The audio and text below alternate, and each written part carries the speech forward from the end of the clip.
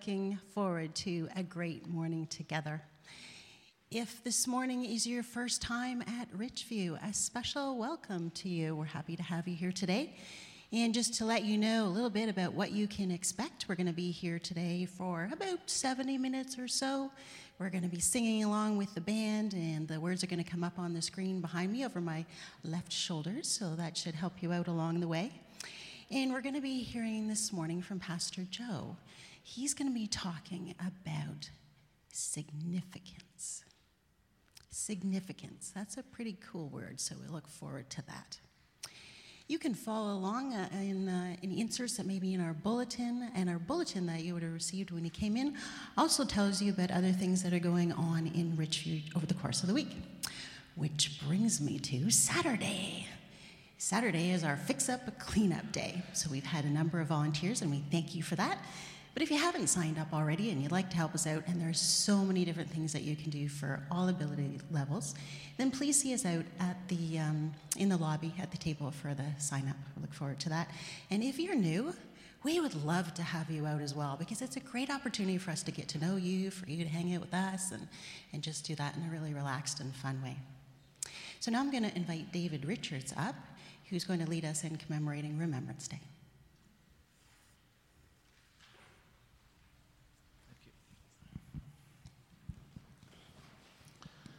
Good morning. Could I ask everyone to stand, and let's remember and pray for all those who have given their lives for our freedoms that we usually take for granted. But so this morning, let's stop and be thankful for their sacrifice, and also remember their families, lift them up, and also people currently putting their lives on the line for our freedoms. Okay. And I'll lead us in prayer after this moment. So let's just bow our heads in silent prayer. Thank you.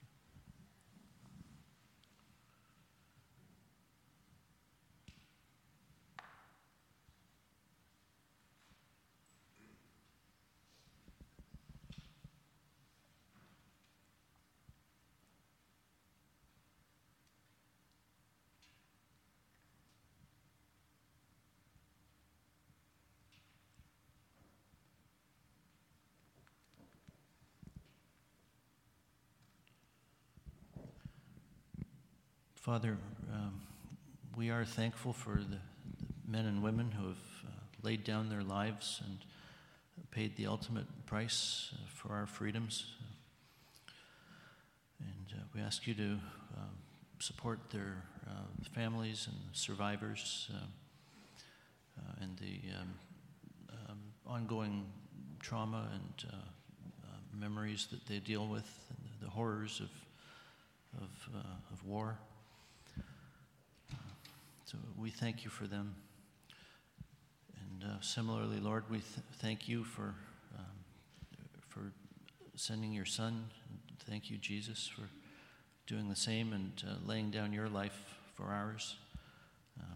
Because as sinners, we do indeed deserve death and punishment. And so we thank you, Jesus, for paying that penalty on our behalf, so that we don't have to be eternally separated and condemned and punished for our sins, because you, by your love and grace, paid that penalty for us, and we only need to trust in you and follow you as our Lord and Savior, because you paid that price on our behalf. So we thank you for that, and may we also support and encourage people who have done the same and sacrificed. And so we just remember and thank you, Lord, this morning for your penalty, and are aware of our sin, and we ask for your Spirit within us to empower us to live for you and to say no to sin and flee temptation, and confess our need for you this morning and remind ourselves. So thank you, Lord. We're eternally grateful to you. Amen. Please take a seat. We're so fortunate to have people who are willing to pay that sacrifice for us. And we also want to thank God for completing that sacrifice on our behalf as well.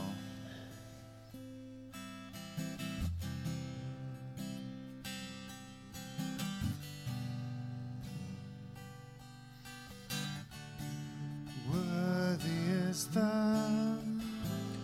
Lamb who was slain. Holy, holy is he. Sing a new song to him who sits on heaven's mercy seat. Holy, holy, holy is the Lord God Almighty, who was and is to come. With all creation I sing praise to the King of Kings. You are my everything, and I will adore you.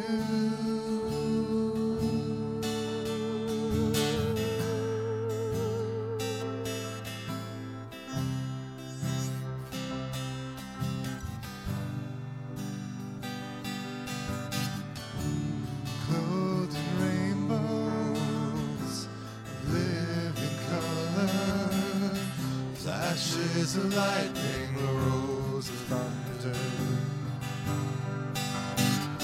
blessings and honor, strength and glory and power be to you, the only wise King. Holy, holy, holy is the Lord God Almighty, who was and is to come. With all creation I sing praise to the King of Kings. You are my everything, and I will adore you.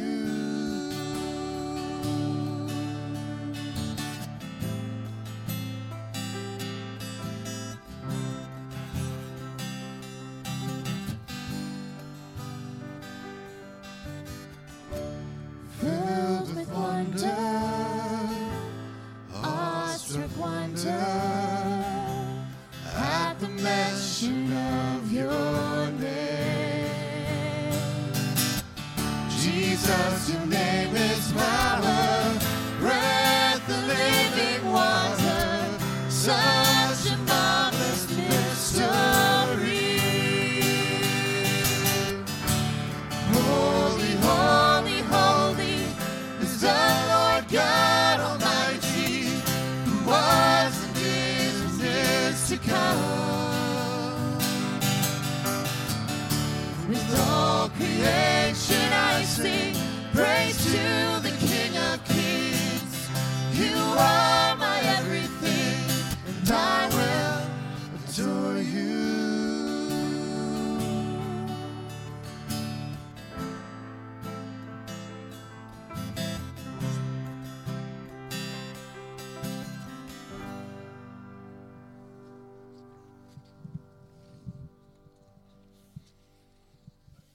This is amazing grace. This is unfailing love. That you would take my place, that you would bear my cross. Can you stand with us this morning as we sing this beautiful song to God?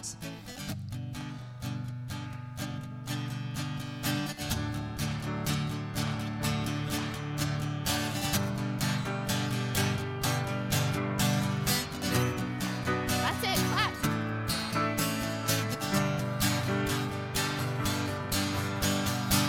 Who breaks the power of sin and darkness, whose love is mighty and so much stronger, the King of glory, the King above all kings, who shakes the whole earth, who shakes the whole earth with holy thunder, who leaves us breathless in awe and wonder, the King of glory, the King above all kings. Oh, this is amazing grace. This is unfailing love, that you would take my place, that you would bear my cross. You laid down your life, that I would be set free. Oh, Jesus, I sing for all that you've done for me.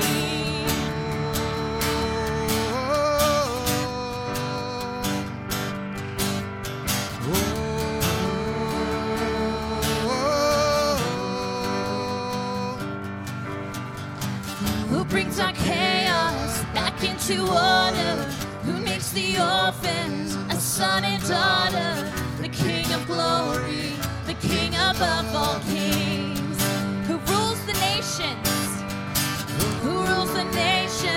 with truth and justice, shines like the sun in all of his brilliance, the King of glory, the King above all kings. Sing it, church. This is amazing grace. This is unfailing love, that you would take my place, that you would bear my cross. You laid down your life, and I would be set free. Oh, Jesus, I sing for all that you've done for me.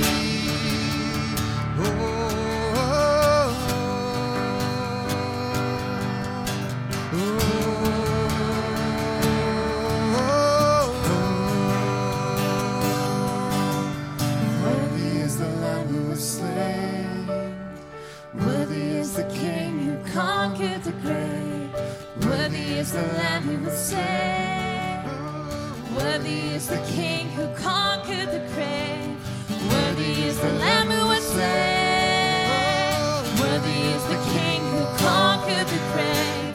Worthy is the Lamb who was slain. Worthy, worthy, worthy. Oh, this is amazing grace.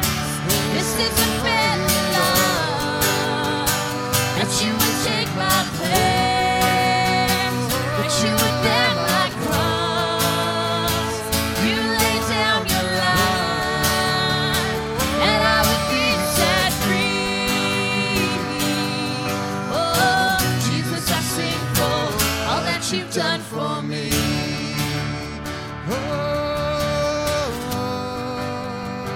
All that you've done for me.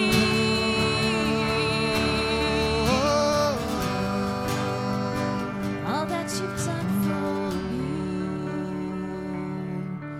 You may be seated.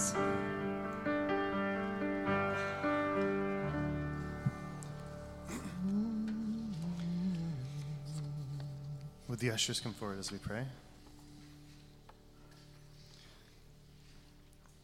God, we thank you that you are a God that holds nothing back. We thank you that you are a God that is willing to sacrifice and a God that is willing to cover our sin with your blood. God, we thank you for the incredible grace you've given us. We thank you for the price that you paid on our behalf, God, and we rejoice that you have paid that price, God. We just pray that you would teach us to serve you and teach us to give of ourselves as you have required of us, that each person would have a deep understanding of what it means to love and to serve you, God. In Christ's name, amen. Amen.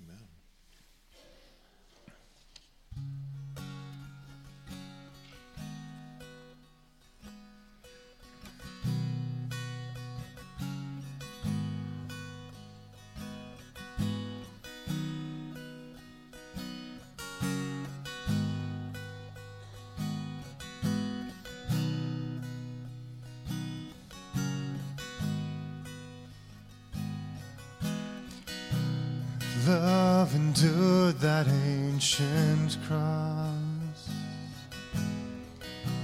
How precious precious is my Savior's blood. The beauty of heaven wrapped in my shame. The image of love upon death's frame. If having my heart was worth the pain, what joy could you see beyond the grave? Love found my soul with dying full.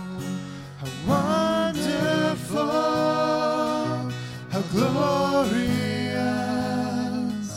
my Savior's scars, victorious.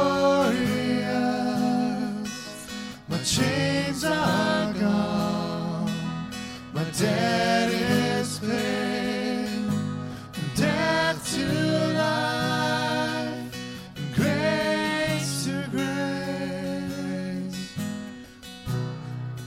It's a bit of a new song, but we're going to just stand up together and sing with us.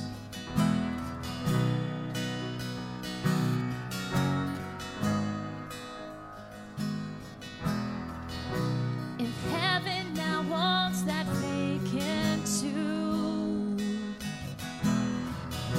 how great is the hope that lives in you.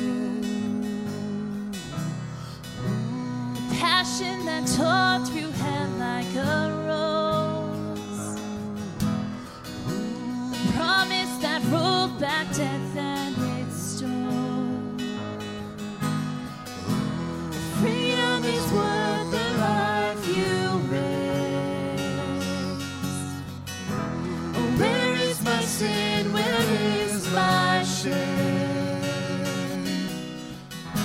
If I paid it all to have my heart, all together. How wonderful, how glorious, my Savior's scars, victorious.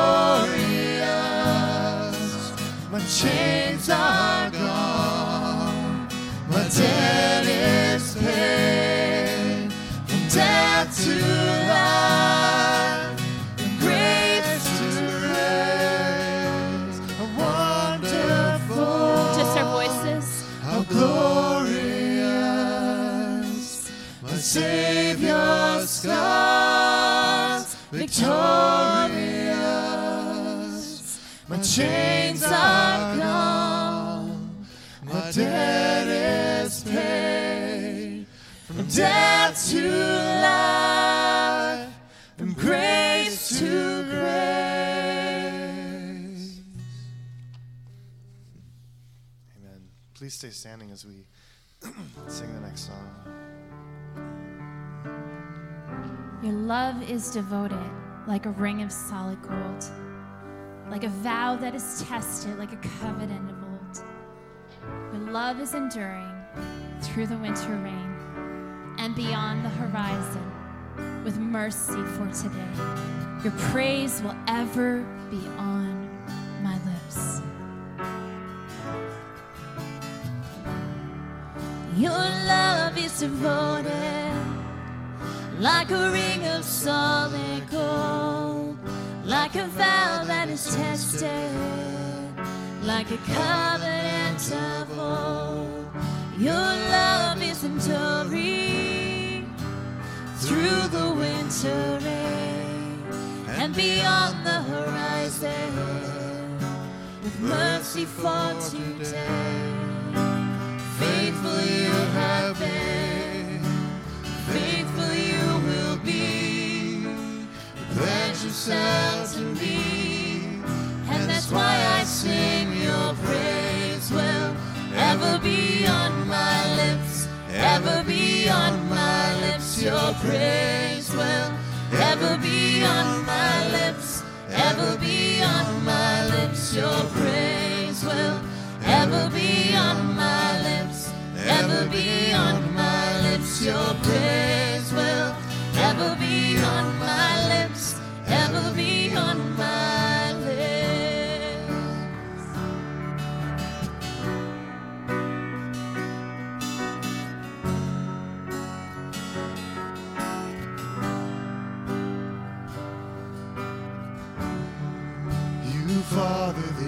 defend.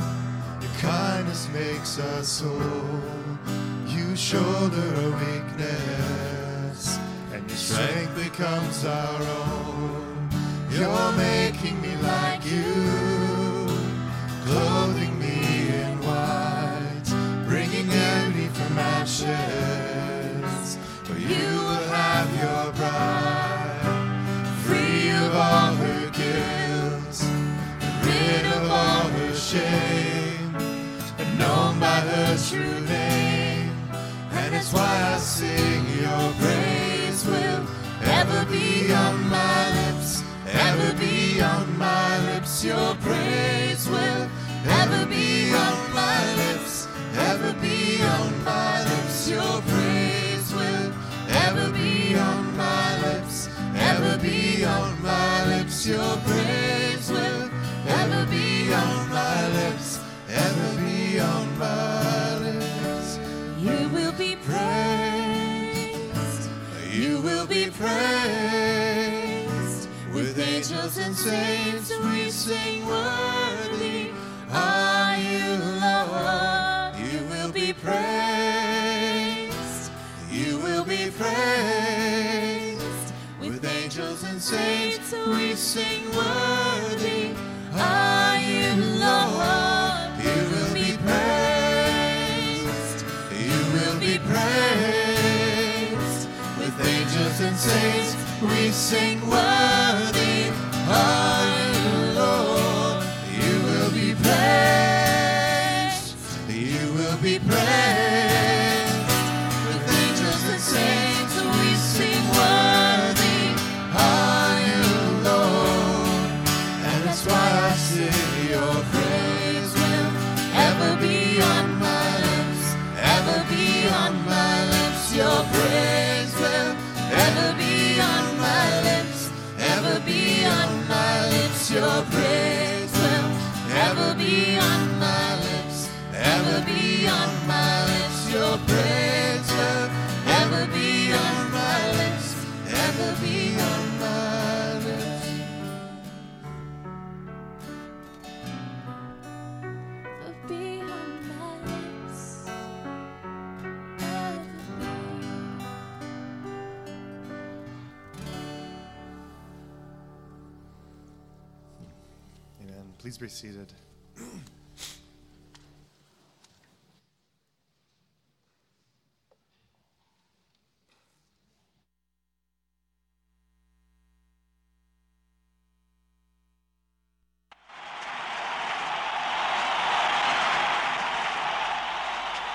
Jenny, I believe God made me for a purpose.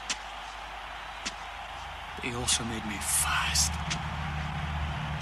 And when I run, I feel His pleasure.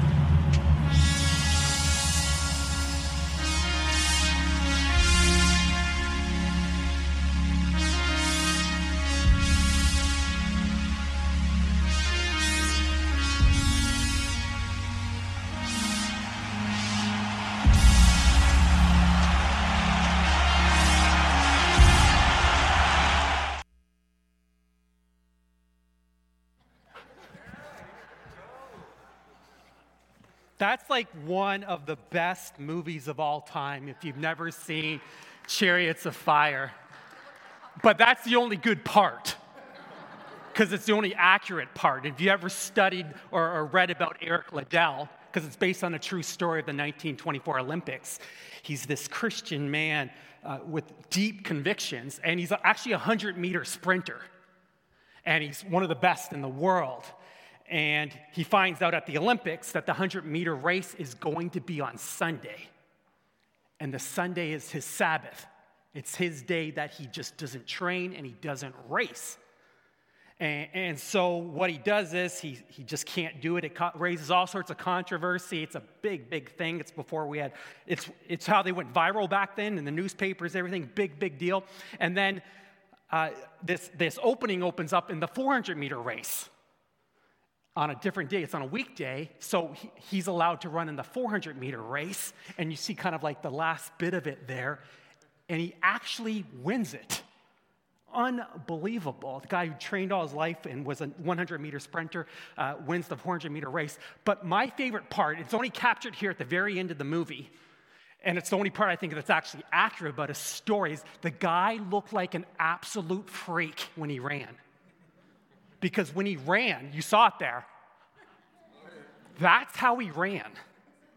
Could you imagine seeing someone doing a 400-meter, 100-meter race and their head's in the air, and you heard his words, and those are his quoted from him, "When I run, I feel God's pleasure." And this is how he worshiped, and he looked so ridiculous when he ran. Now, I would say anyone who wins the 100-meter race or the 400-meter race, that's pretty significant, would you agree? That's a pretty significant thing to accomplish in our world and our life. And when you see him doing it, he's got like this joy-filled pleasure. Now, and I think our culture would see that as significant too. What else would you say, and you can yell this out at me, what else would you say that our culture holds up as significant? Money. It's the obvious one. Cars, power, shoes, labels. Yeah, we could go through there. But I mean, as many of us like to quote the wise, great words of 50 Cent, get rich or die trying. And for most of us, what are we passing on to the next generation when it comes to significance? A man or a woman is judged by the size of their wallet. But I think all of us here would say we want our lives to count. We don't want to live wasted lives. We want some kind of significance in our lives. And there's like this screaming going on in our guts, I want more. This one archbishop by the name of, I believe it's William Temple, he says this: your religion is what you do with your solitude. And what he means by that is when you don't have to think of anything, what do you think of? That's your God and that's your religion. What is it that has preeminent thoughts or place in your thoughts? What is it that you most want to think about? What is it that has the highest place in your heart? Is it your career? Is it relationships? Is it the kind of shoes you're going to buy? Is it your looks? Is it money? What is it? And I'm here to tell you today, there's good news. There is more. And the matter of the fact, the Bible says there's a whole lot more. And I want to show you today God's path to significance. And I don't know what you might think about God. Some of you might be here for the very first time today. You're not even sure about this God thing, this church thing. But if you listen carefully, I guarantee you by the end of this service, you're going to be going, All right? So I want to show you this. And please catch this. I'm going to show you the path to significance, and it's not my path. I stole it from the Bible. Actually, I borrowed it because it's still in there. And it's a path that will accelerate your spiritual life, and it's the path that will lead you to significance. So when God walked on the earth as Jesus, he taught that significance wasn't tied to wealth, to your wallet. It wasn't tied to the type of shoes that you wear, but he said you could experience it. He said you could experience significance. And he's like, if you want to be great, you can be great, and I want you to be great. And if you want meaning, I want you to have meaning. I created you so that you can fulfill your meaning, but it comes in this radical package. And honestly, I don't know today if you're ready to hear it. Are you ready to hear it? I'm just going to go home, I guess, because no one's ready to hear it. Well, I want to hear it. Do you want to hear it? Okay, right on. Excellent. Jesus says if you want to be great, if you want to have meaning, if you want significance, you can have it, but it's radical. And here it is. Here it is. Here it is. Are you ready? Serve. Oh. pretty disappointing to hear, isn't it? Really anyone disappointed by that one? I mean, I don't dig that. That's the recipe for greatness, significance, service? I mean, I don't know about you. I wish God had picked something else. So we've been going through this series. We've been in this series for 2 months now on commitment. And we looked at what it means to be committed to the church. We looked at what it means to be committed to being on mission like Jesus was on mission. We've looked at what it means to be committed to maturity. And we're going to do one last one for these last 2 weeks here. And it's this commitment to ministry, this commitment to serving.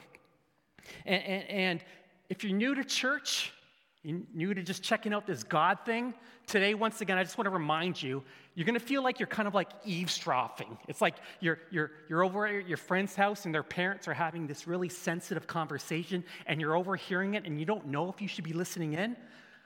I encourage you to listen in. You will get something out of this, even if it sounds like it's an intimate, internal conversation. Peter writes this, and he says, God has given each of you some special abilities. Be sure to use them to help each other. The road to significance is paved with service. And so what I want to do today is I want to take you on a quick little tour, and I'm going to build for you a case, and I'm going to show you where I get this out of the Bible so that you can better understand this, because this was the life message, this was the life teaching of Jesus. And this is big. This is a big deal. I'm going to go really out on the limb here and say Jesus stated serving as his real existence. Actually, he would even go as far to say as it was his primary existence. And he doesn't get any clearer than what we read here in Mark chapter 10. He says this, "For even the Son of Man came not to be served, but to serve others and to give his life as a ransom for many." So Jesus is saying, I did not come for you to serve me. I came to serve you. And this is unbelievable because he takes something that's so distant and he makes it personal. Here we have the King of the universe coming to earth, and he shatters all the stereotypes of what royalty is all about. And he's going to change things around. He's going to turn things upside down. And he's going to show us how radical this. He's like, I'm here to serve. In his final example, he models service. So we go to the last final hours of Jesus, and he knows he's about to hang on that cross. He knows in just a few hours, they're going to nail him to a tree. They're going to shred his body. They're going to nail him to a tree. He's going to hang onto the cross. And all the sins of humanity, hell is going to get dumped on him. So his next couple hours are booked. His daytime agenda, it is filled.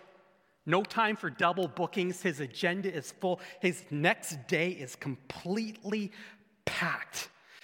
The most important, biggest day in human history is about to happen. His daytimer's filled. He's told his secretary, I can't take anything else on my agenda. It's packed, no double booking. And then he pulls all his buddies together. He brings his closest friends together, and they have one final meal together. And he says this to them. Jesus knew the hour had come to leave the world and return to his Father. He now showed the disciples the full extent of his love. So he got up from the table, took off his robe, washed his towel around his waist, and poured water into a basin. Then he began to wash his disciples' feet, and he began to wipe them with the towel he had around them.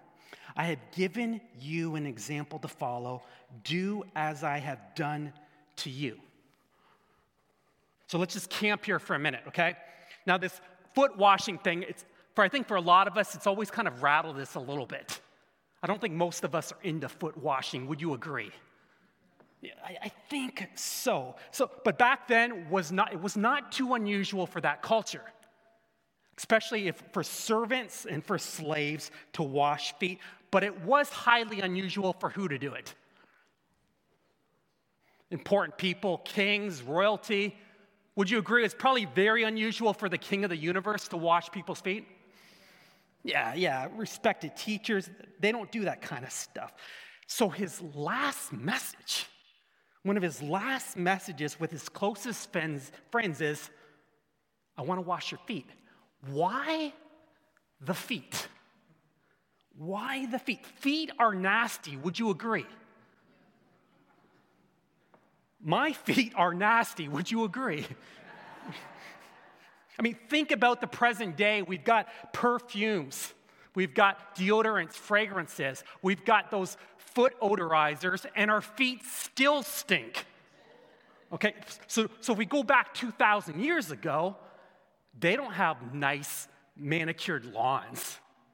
They don't have nice roads to walk on. They're walking through sheep droppings, not just goose poop, and it's gross. And so Jesus gets up to wash their feet, and it's an absolute shock. I mean, why not just brush their hair instead? Why not just kind of like, hey, here's a chair for you. Let me pull it out for you. Have a seat here. Can I get you a coffee? And as he's getting a coffee, now go and do likewise to others. Give them coffees. Why the feet? And it's because those other things, they're not strong enough. They're not strong enough. They're too easy. They're too distant. They're too simple. But when you wash someone's feet, that's a big deal, especially for the King of the universe. Now, some of you, the thought of me washing your feet in front of everyone today would probably seem a bit nauseating. And one thing I've noticed about some of you, like me, you like shoes that have simple access. You know, you wear Velcro, so I'm eyeing some of you right now. I'm thinking, who's going to be my candidate? Who am I going to pick on? And you're like, Joe, I would rather have a pack of jackals attack my neck than come up on the stage and have you wash my feet. But look, I got water and I got a towel. Who's coming up? That's what I thought. But think about this. This is his last message. Guys, I'm leaving in a couple hours. I'm going up on that cross. And I'm going to die for the sins of humanity. But there's a message I want you to get. You've heard me for 3 years. You've walked with me for 3 years. You've seen me do the most unbelievable things. But the message that I want to stick with you, the one that I want you to do for me forever is what? Serve others. And he drives that point home deeper a couple hours later when he hangs on that cross to serve and to save all of humanity, to forgive my sins and to forgive all your sins. And see, for Jesus, serving wasn't just a good idea. It was the main idea. And you can't escape this. When you study this, I can't get away from the fact that the primary challenge for those of us who are going to be followers of Jesus is to serve. And if you want to accelerate your spiritual growth, and I really want you to accelerate your spiritual growth, you got to serve. Serving is the primary method that God changes you into the likeness of Jesus Christ. Now, I don't know if you're aware of this, but when it comes to serving, there's a tension in the church when it comes to this thing. And we know that the Bible says to do good works. And we know that society also holds up people as significant who do good works. But for those of us who've been in the church for a little while or a long while, we know that good works do not save us. You heard that before? We know this. And there's this tension because it sure seems like social workers and nuns in India and personal support workers are the only ones going to heaven. And so we kind of feel guilted or convicted, and we're like, you know what, I better make sure I give a cup of cold water to someone in Jesus' name so I got my butt covered when I get to heaven. Anyone ever feel like that? And lots of us get guilted into serving. It's not this joy-filled experience. It's like, well, if I don't do my service for the week or my good deed for the week, I'm going to get cast out. And it's just something you got to do. And it's not necessarily because the person guilted us into it, but it's how we view ourselves. Now, one thing I love about Jesus is he's constantly trying to correct our incorrect views. And I'm going to take you to the most famous example of this. And it's come from Luke chapter 10. And most of you know this story. It's a very famous story. On one occasion, an expert in the law stood up to test Jesus. "Teacher, Rabbi," he said, "what must I do to inherit eternal life?" So this lawyer, this religious expert, he's saying, what did God build me for? What is the essence of what God requires of me? How do I live in significance with God right now? And notice Jesus' brilliant response. "What is written in the law?" he replied. "How do you read it?" The lawyer answered, "Love the Lord your God with all your heart, with all your soul, with all your strength, with all your mind, and love your neighbor as yourself." "You have answered correctly," Jesus replied. "Do this and you will live." Jesus is so sneaky. And if you've ever had a brilliant teacher in your life, a brilliant teacher always does what? They don't tell you the answer, they tell you a great question. And so Jesus traps them. Jesus is always trapping people with questions. This guy comes to try and trap Jesus. Jesus flips the tables on him and traps him with a question. And you're like, that doesn't sound very nice. Why would Jesus trap people? He's trapping people all the time, but he's trapping them with love. Big difference. And the trap is this. Now check this out. You're going to have to listen to this about 100 times before you get it. And here's his point. And here's the trap. Real love doesn't begin until you see you can't really love. Huh? Here it is again. Until you see you're incapable to love, you're incapable to love. Huh? Real love begins when you see you don't have real love. What? See, Jesus knew that this lawyer would give that answer. And as soon as he gives that answer, Jesus goes, "That's it! Touchdown! Woohoo! That's it. That's perfect love. That's it. That's what the law requires. That's what God wants from you. That's what it means to be a human being. That's what it means to be significant in this life. Perfect love. Just do that. Just have perfect love. Live a life of perfect love and you're set. No problem. You'll have significance. Just live a life of perfect love. How you doing with that today? It's pretty quiet in here. Nobody with a smidgen of honesty believes that they do this. We're not even close, Jesus says. Lawyer, he's like, love perfectly. Love perfectly and you'll be saved. Love perfectly, you'll go to heaven, lawyer, and God will accept you. You'll have significance. Love perfectly, lawyer. Go ahead. And here's a man, here's a lawyer. He comes and he says, Master, Rabbi, I want to inherit eternal life. And the first thing Jesus says is, real love doesn't start until you see you're not really loving. Huh? See, if you think you're loving, how many of you think you're loving people? You're very wise if you didn't put your hand up. Because Jesus' point is this, you will never love the way I can teach, if you think you're a loving person, you will never love the way I can teach you to love. See, all the studies, all the Gallup polls, all the research indicates that 90% of people believe that they love better than most people. Most people believe they're very loving. Who thinks they're loving? 90% of you put your hands up.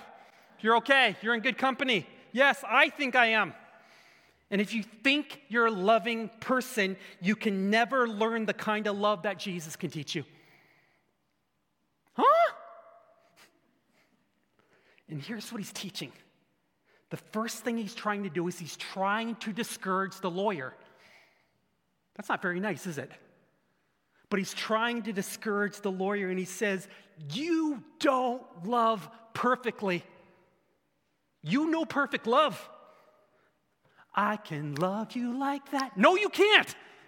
You can't love. And that's what he's trying to get across. And you want to argue with me, Joe, I can love. No, you can't. And I want to argue with me. And this very next verse is where many of us find ourselves. This is absolute brilliance. But the lawyer wanted to justify himself. He wanted to justify himself. He wanted to justify himself. Justify. So he asked Jesus, and who is my neighbor? And so here's the whole key of what Jesus is getting at if you're still lost. Jesus is trying to say, you will never justify yourself by your love. You'll never be loving enough. You'll never love perfectly. Real love doesn't start till you see in amazement his love for you paying your debt. And that's on that cross. Until you see that, you will never love.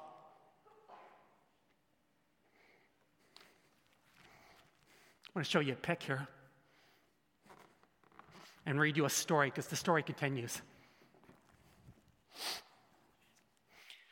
In reply, Jesus said to the lawyer, a man was going down from Jerusalem to Jericho when he fell into the hands of robbers.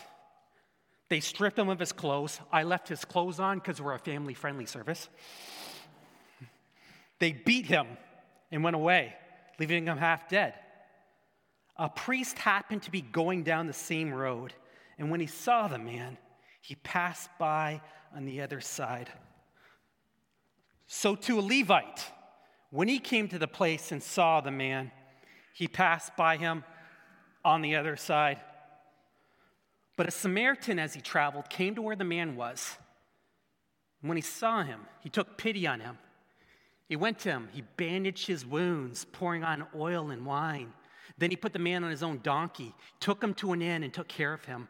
And the next day he took out 2 silver coins, and he gave them to the innkeeper. Look after him, he said, and when I return, I will reimburse you for any extra expense you may have had. Now let me just tell you for a sec the magnitude of what this Samaritan just did. First of all, he put his life at risk to stop. Because what do we know happens on this road? There's robbers. So first of all, just to stop, think of the worst part in the city or the country or the world. It's kind of like, you know, a part that's notorious for robbers. He stops there, gets out of the car, and helps this guy. So he's putting his own life at risk. Secondly, he gets his hands dirty. He destroys his schedule. He throws his schedule. He's got places to be. He throws his schedule out the window, wherever he was going, and he takes that man to an inn. And the commentators tell you, if you ever read about it, and he gives the innkeeper 2 coins, that's like 2 months' rent. That's a lot of money. And you have to remember this, especially if you know this story, but if you don't know the story, not only is he risking his life, not only is he getting his hands dirty, not only is he destroying his schedule, not only is he giving concrete and this expensive and this costly kind of help, but the Samaritan is doing it for his sworn enemy. The person you despise the most, or the race, a group of people you despise the most in the world right now, or the politician, or whatever it is. You got him in your head, or her in your head, or that nation in your head, or that particular type of people with particular preferences in your head. You got them? That's who he helped. Maybe it's that person you find disgusting. Maybe in that culture back then, Samaritans wanted to kill Jews, and Jews wanted to kill Samaritans. That's how extreme it was. So why does Jesus give such an extreme example? Why such an extreme example? And here's the point. Unless you realize how truly unloving you are, how far you fall short of God's glory, how you're not able to justify yourself, and we're always trying to justify ourselves. Doesn't matter how good of works you do, church. It doesn't matter how good you think you are, you'll never be able to receive the love he offers. You're just a bloody, dying mess.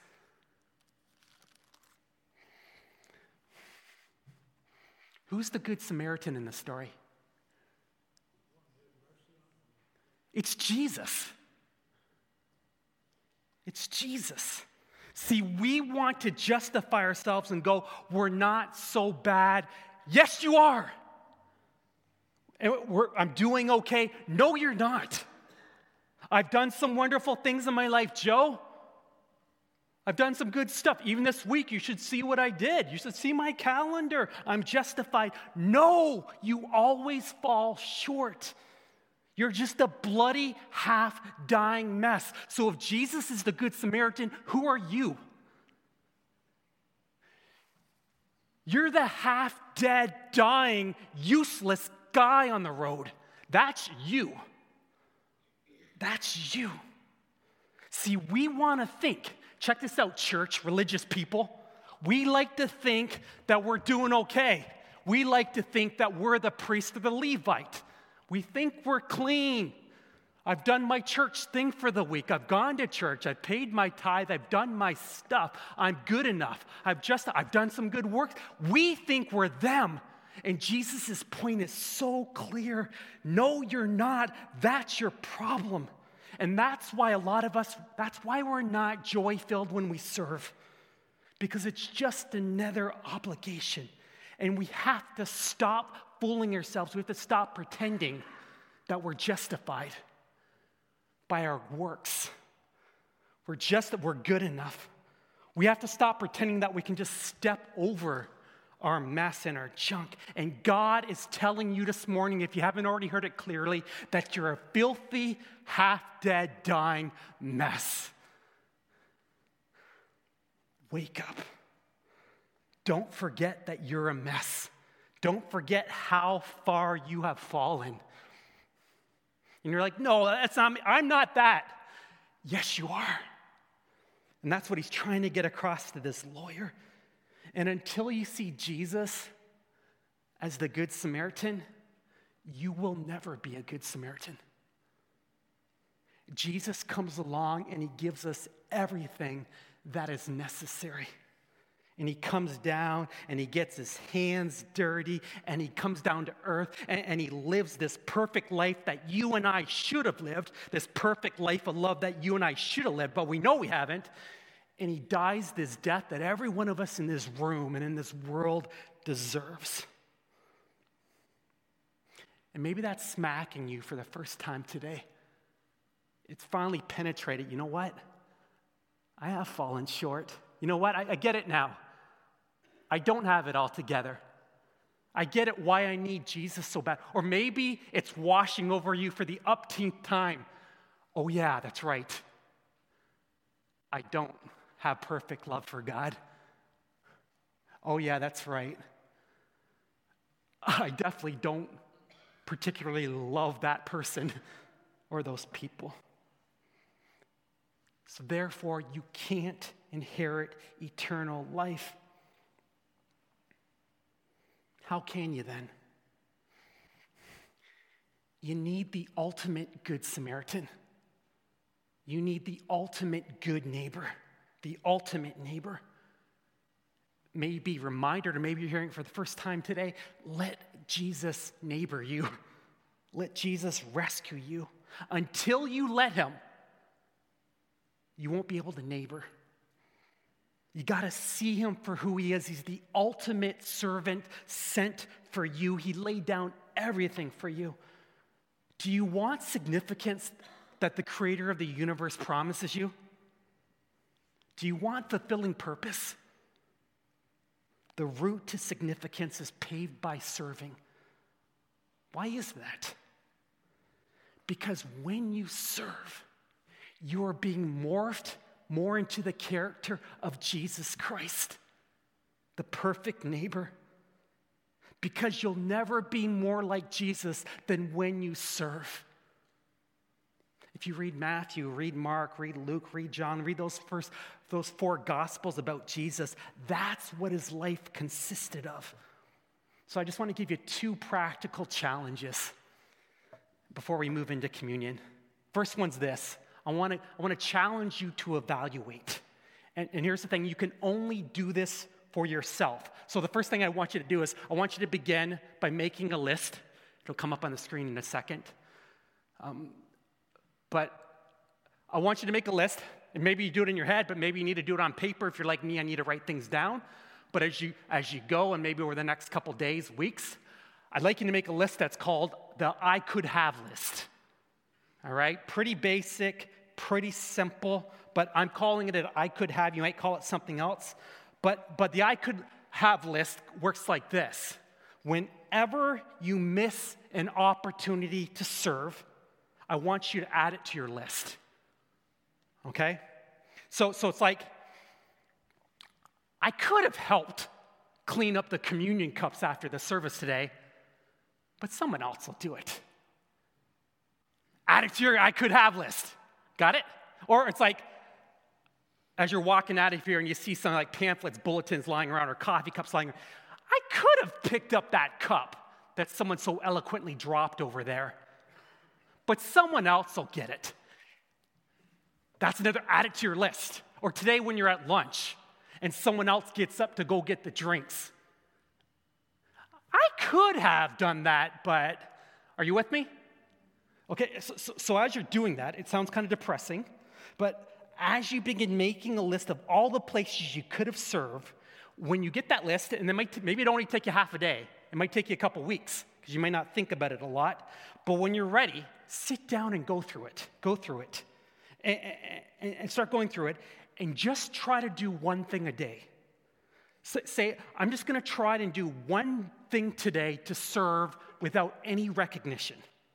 And then if you can, do 2 things a day. And then if you can do that, do 3, maybe it gets to 4. Maybe you start doing it by the hour.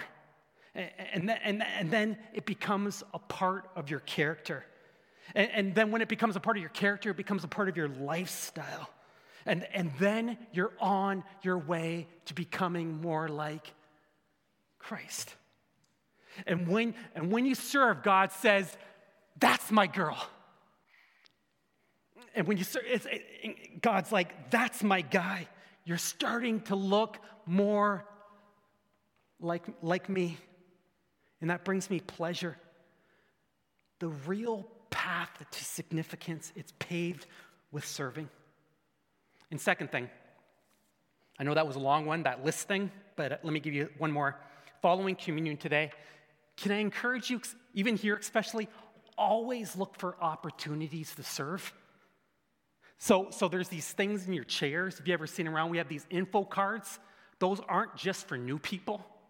But if you're someone here, it doesn't matter if you're a guest, visitor, been here for a little while, member, non-member, it doesn't matter. You can grab one of those cards at any point, grab a pencil, and you can you might write your name and your email or whatever so someone can contact you, knows who you are. But on the back, there's all these check boxes. And can I encourage you, if you're interested in serving, you don't even know where to begin, or you're like, man, I'd like to do something, I'd like to just start this process, check one of those boxes. Just put, I just want to serve, stick me wherever. Or I'd just like to try something, write it there, and someone will follow up with you. You can take that card. You can fill one out every week if you want. And back in the guest info area, in the foyer, there's a big clear box. You can stick it in there, and someone will get back to you. Last thing here. Really serving isn't convenient. It's dirty, and it can really cost you. Sign me up. I want to be joy-filled. I want to be more like Jesus. I want real, lasting significance. Let's pray.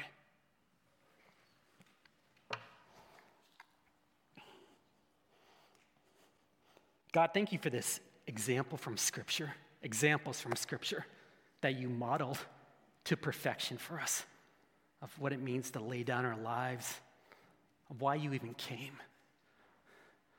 You've given us truly the path to significance. And God, I just speak for myself right now. I am so lazy. I'm so distracted. I have my own self-interest. God, I pray for every one of us here who feel disconnected, who don't feel a whole lot like you today, Christ.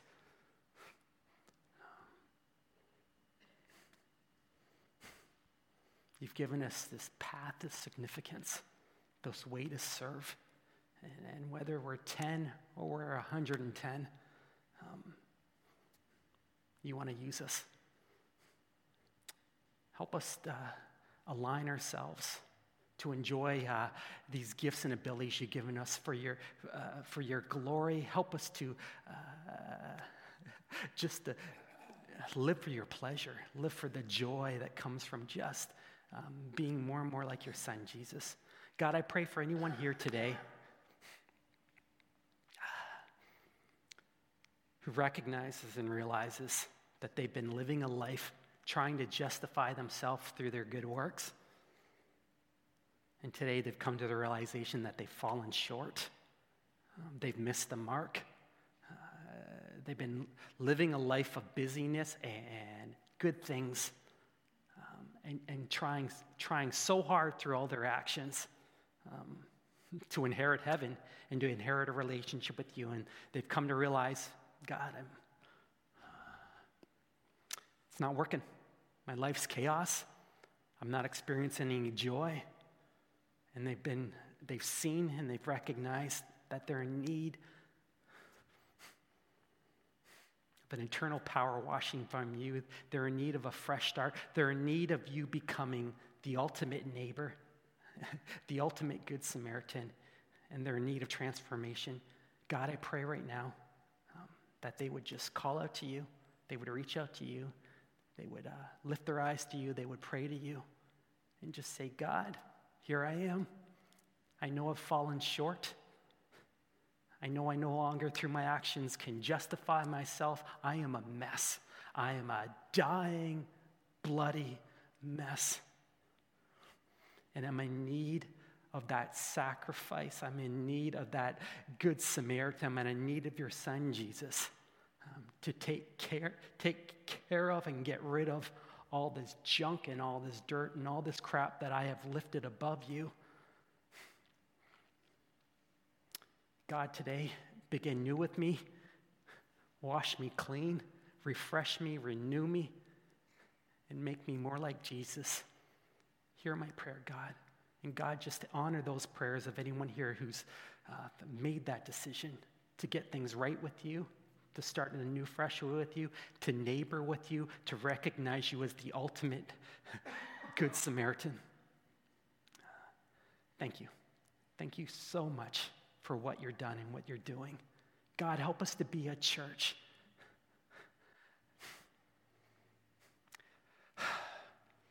that is going after true and real significance, not what the world's offering. Help every one of us to be bent on being joy-filled followers of yours who serve with every ounce of our being. And God, give us the strength to live that way and keep our eyes on you. Thank you for the ultimate example you gave us. Help us to put others before ourselves in your precious name. Amen.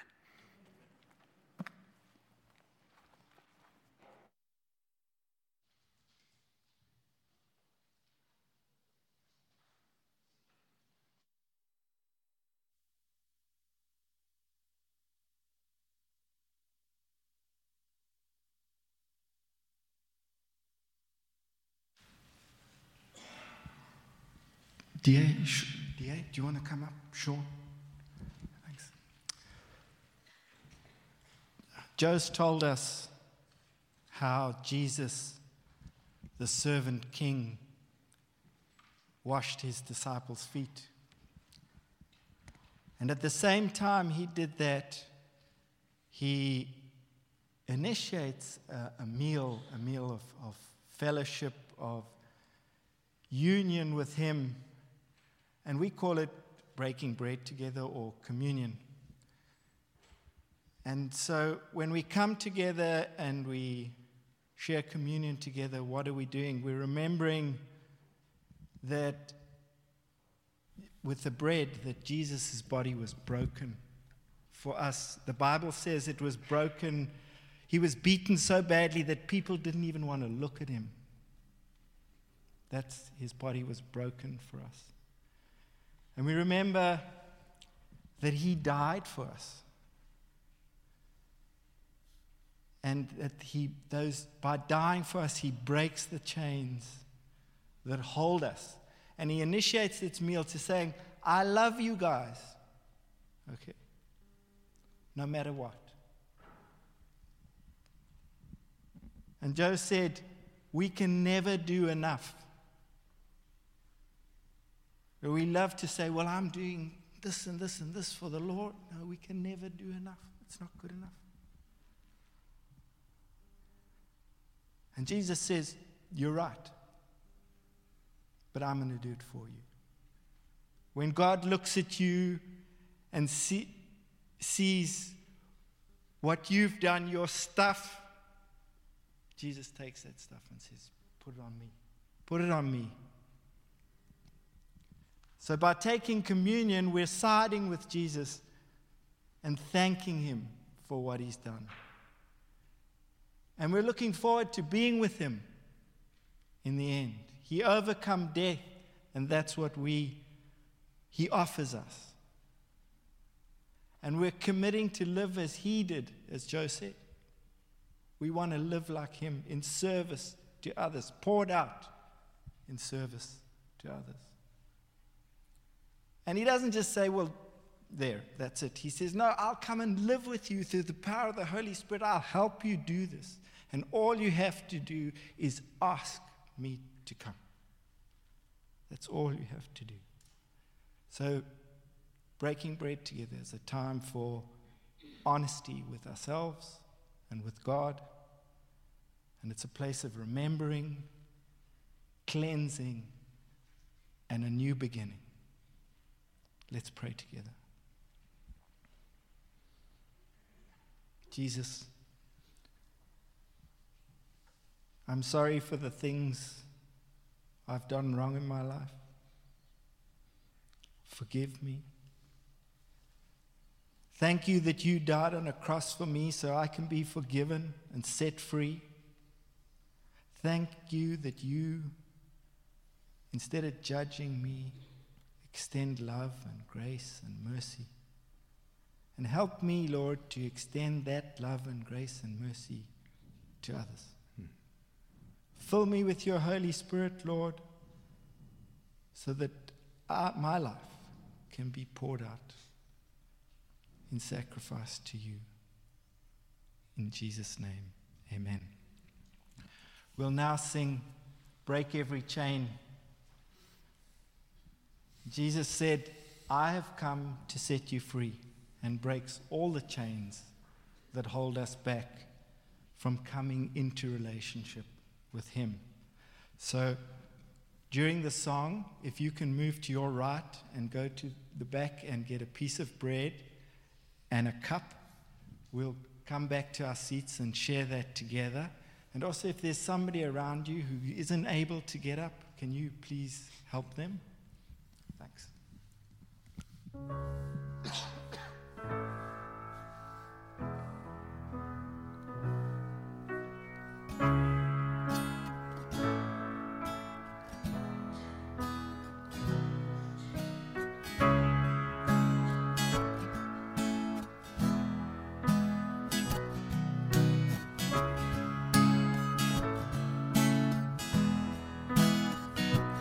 There is power in the name of Jesus. There is power in the name of Jesus. There is power in the name of Jesus to break every chain, break every chain, break every chain.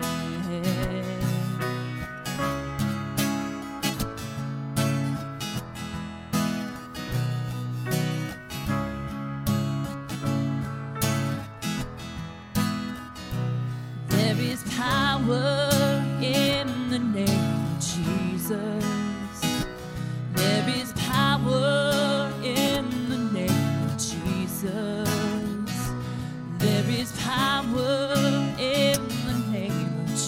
Jesus. To break every chain, break every chain, break every chain, break every chain, break every chain, break every chain.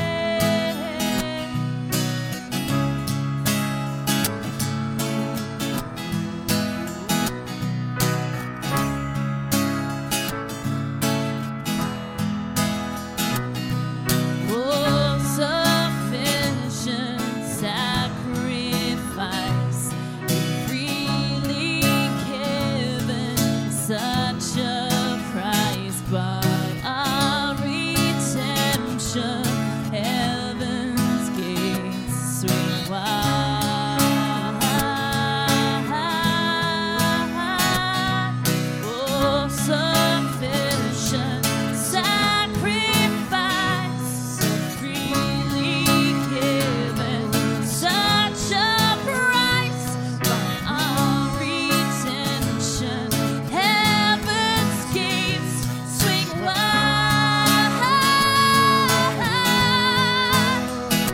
There is power in the name of Jesus. There is power in the name of Jesus. There is power in the name of Jesus to break every chain, break every chain, break every chain, to break every chain, break every chain, break every chain. There is power in the name of Jesus. There is power in the name of Jesus.